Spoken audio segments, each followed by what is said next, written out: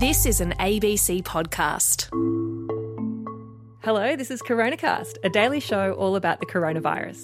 I'm health reporter Tegan Taylor. And I'm physician and journalist Dr. Norman Swan, and it's the second time in 14 months or so that we're in the same studio. And it's so lovely to be with you, but please don't breathe on me because we're still not vaccinated. Can we talk about the vaccine rollout and just, it feels like every date and every milestone has completely gone out the window now. Yeah, and the Prime Minister over the weekend on social media implied that there were no targets anymore, that the government wasn't going to commit to targets. So if we have no targets, then how do we know what to expect? How do we know how to keep people accountable? When can we expect to be reopening our borders to other nations? It's a pretty demoralising place to be when we know that vaccines work and they're meant to be on their way, but we just don't know when. Well, and last night at 7:30, one of the speakers made the point that without a target, you don't have a plan. You've got to set targets to actually have a plan. And it's actually not impossible. I did the maths on this. No doubt our much cleverer CoronaCast audience will pull me up on it. But back of the envelope, there are 12 million people aged between 15 and 50 in Australia, and about 8.4 million people aged over 50. So let's just take those to begin with, and let's just include in those the people over 50 who are in the high priority group. So that's included in that number. They get the Astra. And by the way, who gets the Astra? The older people. The older people. And by the way, the American trial of Astra showed that it was very effective. And the British data from Scotland, Public Health Scotland, Public Health England show that it's pretty good at preventing severe disease and death.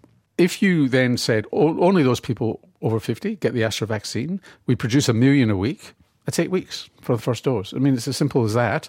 And you find a way to actually get 1 million doses out a week. And probably you're going to have to use high throughput centres from the States as well as general practice. Just get it out there. And then it's another 3 months after that you go bump again and you push out another 8 million doses. So then there's 12 million people between 15 and 50. Now, we've ordered 20 million Pfizer already before they added on the extra 20 million. Pfizer told 7:30 that there's no problem with supply. Well, there clearly is a problem with supply. We're not getting enough quickly enough. And if we've got enough quickly enough, that first 20 million is almost enough to immunise the 12 million people between 15 and 50. But you're almost certainly going to have to do that in high-throughput mass vaccination centres. You can't afford to waste any Pfizer vaccine. And although it's easier to handle than people thought in terms of you can put them in an ordinary freezer for a couple of weeks, not -70, you don't want a small general practice to get to the end of the day and have Pfizer doses left over and nowhere to go with them. So you need these high-throughput centres as well, and that you can do that. Now, what we've been saying on CoronaCast now for about 3 weeks is the government should have been stopping giving Pfizer to aged care and reserving it just in case this came through with Astra in terms of a real risk, which in fact it did. Nobody would have come to any harm because Astra is just as effective in those elderly people. Now, what I've just discovered is that the federal government is continuing to give our Pfizer to aged care, first doses. So that is just, so we're, in a sense, don't take me wrong on this, we're wasting the Pfizer doses on aged care when they could be reserved for doctors, nurses, aged care workers under the age of 50 who urgently need to get that, and then other people under 50. And we do this in parallel with the Astra rollout.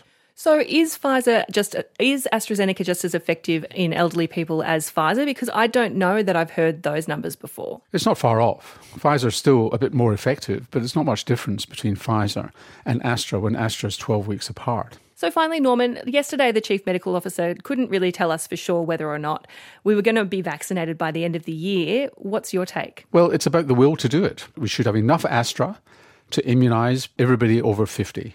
So it'll get done you should be able to get done by June, early July, then it's July, August, September. So end of September, beginning of October, you get the second dose. Highest risk people should be fully immunised by about October.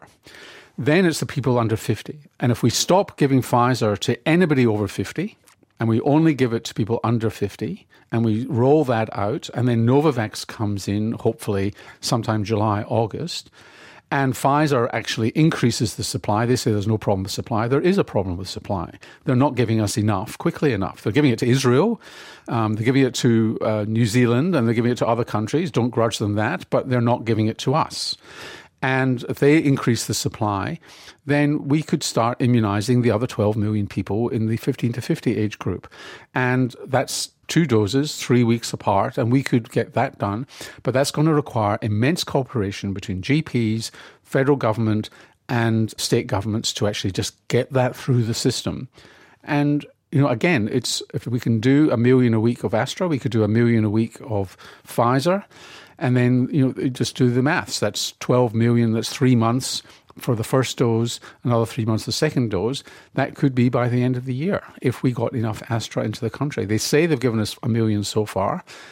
Well, why not give us 1 million a week? Thank you very much. If it's only going to take 8 weeks to vaccinate that whole older high-risk population, is having the different phases, phase 1A, phase 1B, relevant? If you're just able to, let's say we sort of just chuck the Australian government's vaccine strategy out the window and just go, it's mass vaccination and it's happening as soon as you can get to your local spot. We're just too rigid. High priority people have got to get vaccinated and they're not. So 1A is still being vaccinated. 1B is still being vaccinated. You've got to push through and get that and find out ways of doing that. But that doesn't mean to say that you couldn't open up other vaccination centres for Astra to other people as well. So you do things in parallel rather than serially. What we're doing now is serially. We'll get 1A and 1B done.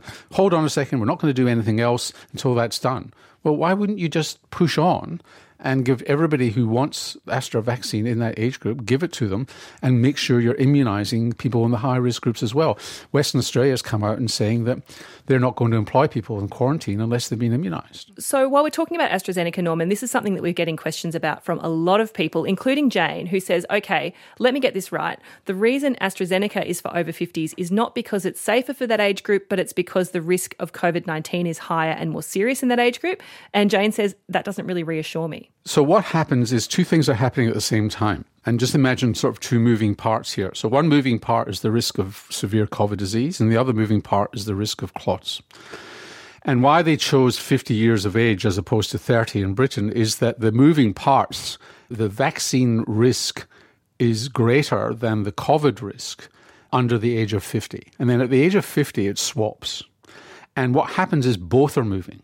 So the risk of COVID goes up, serious COVID, severe COVID goes up. As you get older. As you get older. And the risk of the thromboembolism goes down.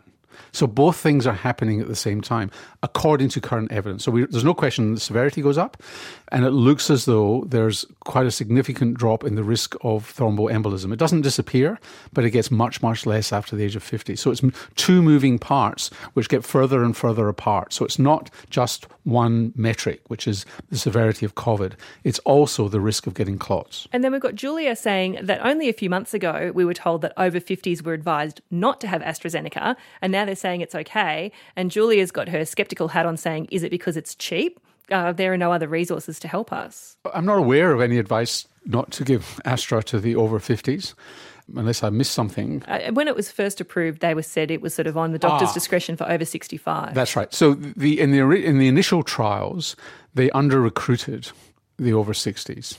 And countries like, I think it was South Africa initially, said they were going to withhold it for the over 65s. And some countries in Europe did that as well, which is one reason, by the way, why they think there may be an overrepresentation of younger people in the thromboembolism, because they've been using Astra in a younger group to start with. On purpose. And not immunising the older people in Europe.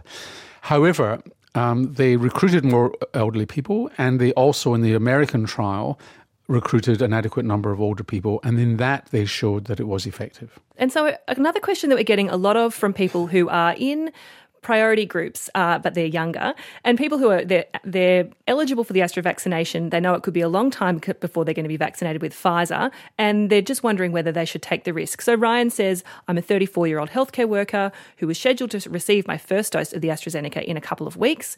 Is it still possible for me to get it, even though it's not recommended in my age group? I would feel better getting it considering we're heading into winter with future outbreaks a possibility. So I think that's a perfectly sensible approach, and it's not that you're banned from it, and the federal government is revising the informed consent. And as long as you sign the informed consent that you're aware of the risk and you take it, the chances of you getting this episode are vanishingly small. You know, they really are small. It's serious when you get it, but it's small. And if you choose to get it, it makes a lot of sense. And I've had questions on Talkback about that. A lot of young people are saying, well, who are in high-risk occupations, saying, I'll just have the Astra, thank you very much, and take the risk. The risk is not very high. So it's not an irrational thing to do. But you will have to sign the form saying, I know what the risks are and I'm doing this with my eyes open. And we do that with all drugs pretty much anyway. There's no drug that doesn't have side effects. Correct. But you don't have to sign an informed consent when the doctor gives you a cholesterol-lowering drug, for example. Fair enough. Well, anyway, that's all we've got time for on Coronacast today. But as always, send your questions in by going to abc.net.au/coronacast and clicking on Ask Your Questions. And we'll be back with the next episode of the Vaccine Drama tomorrow. See you then.